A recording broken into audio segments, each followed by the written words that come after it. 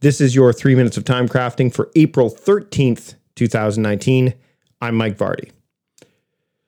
Now, I have a framework that I believe is flexible enough for me. And the interesting thing about time crafting is that the flexibility that you have with it is very personal.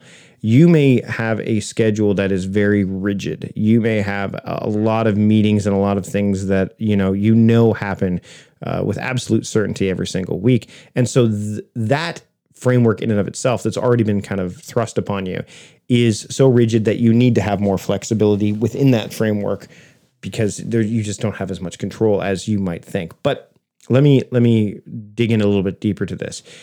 When it comes to frameworks, you want to have the flexibility that matters to you inside of it. If you know that you are working a 9-to-5 job, for example, and inside of that there's so much dynamic stuff going on that for you to be able to nail down a daily theme for any of those days is impossible, then that's okay.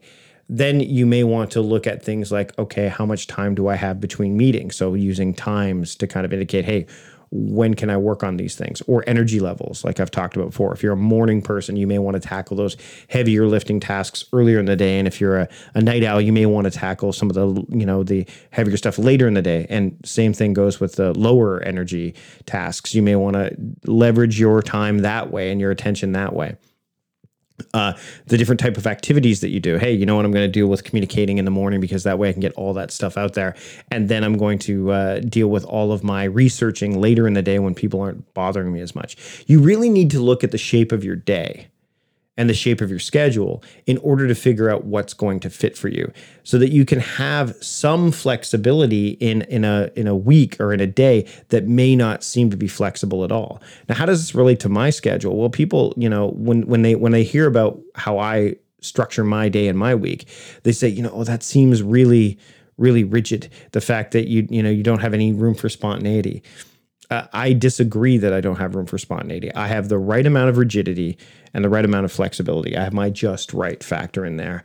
I know that on a Friday when it's deep work day, my focus is to be on deep work. But if I'm feeling like I'm not able to get deep work done because I'm not at 100%, then I cast that aside for that instance and focus on, hey, let me do some of this shallow work stuff, the stuff I know I can do when I have little to no energy. Those kind of things really, really can help. So again, your framework needs to be flexible enough for you and you alone. That's it for your 3 minutes of time crafting for today. I hope this was helpful. I'm Mike Vardy, and I will see you later.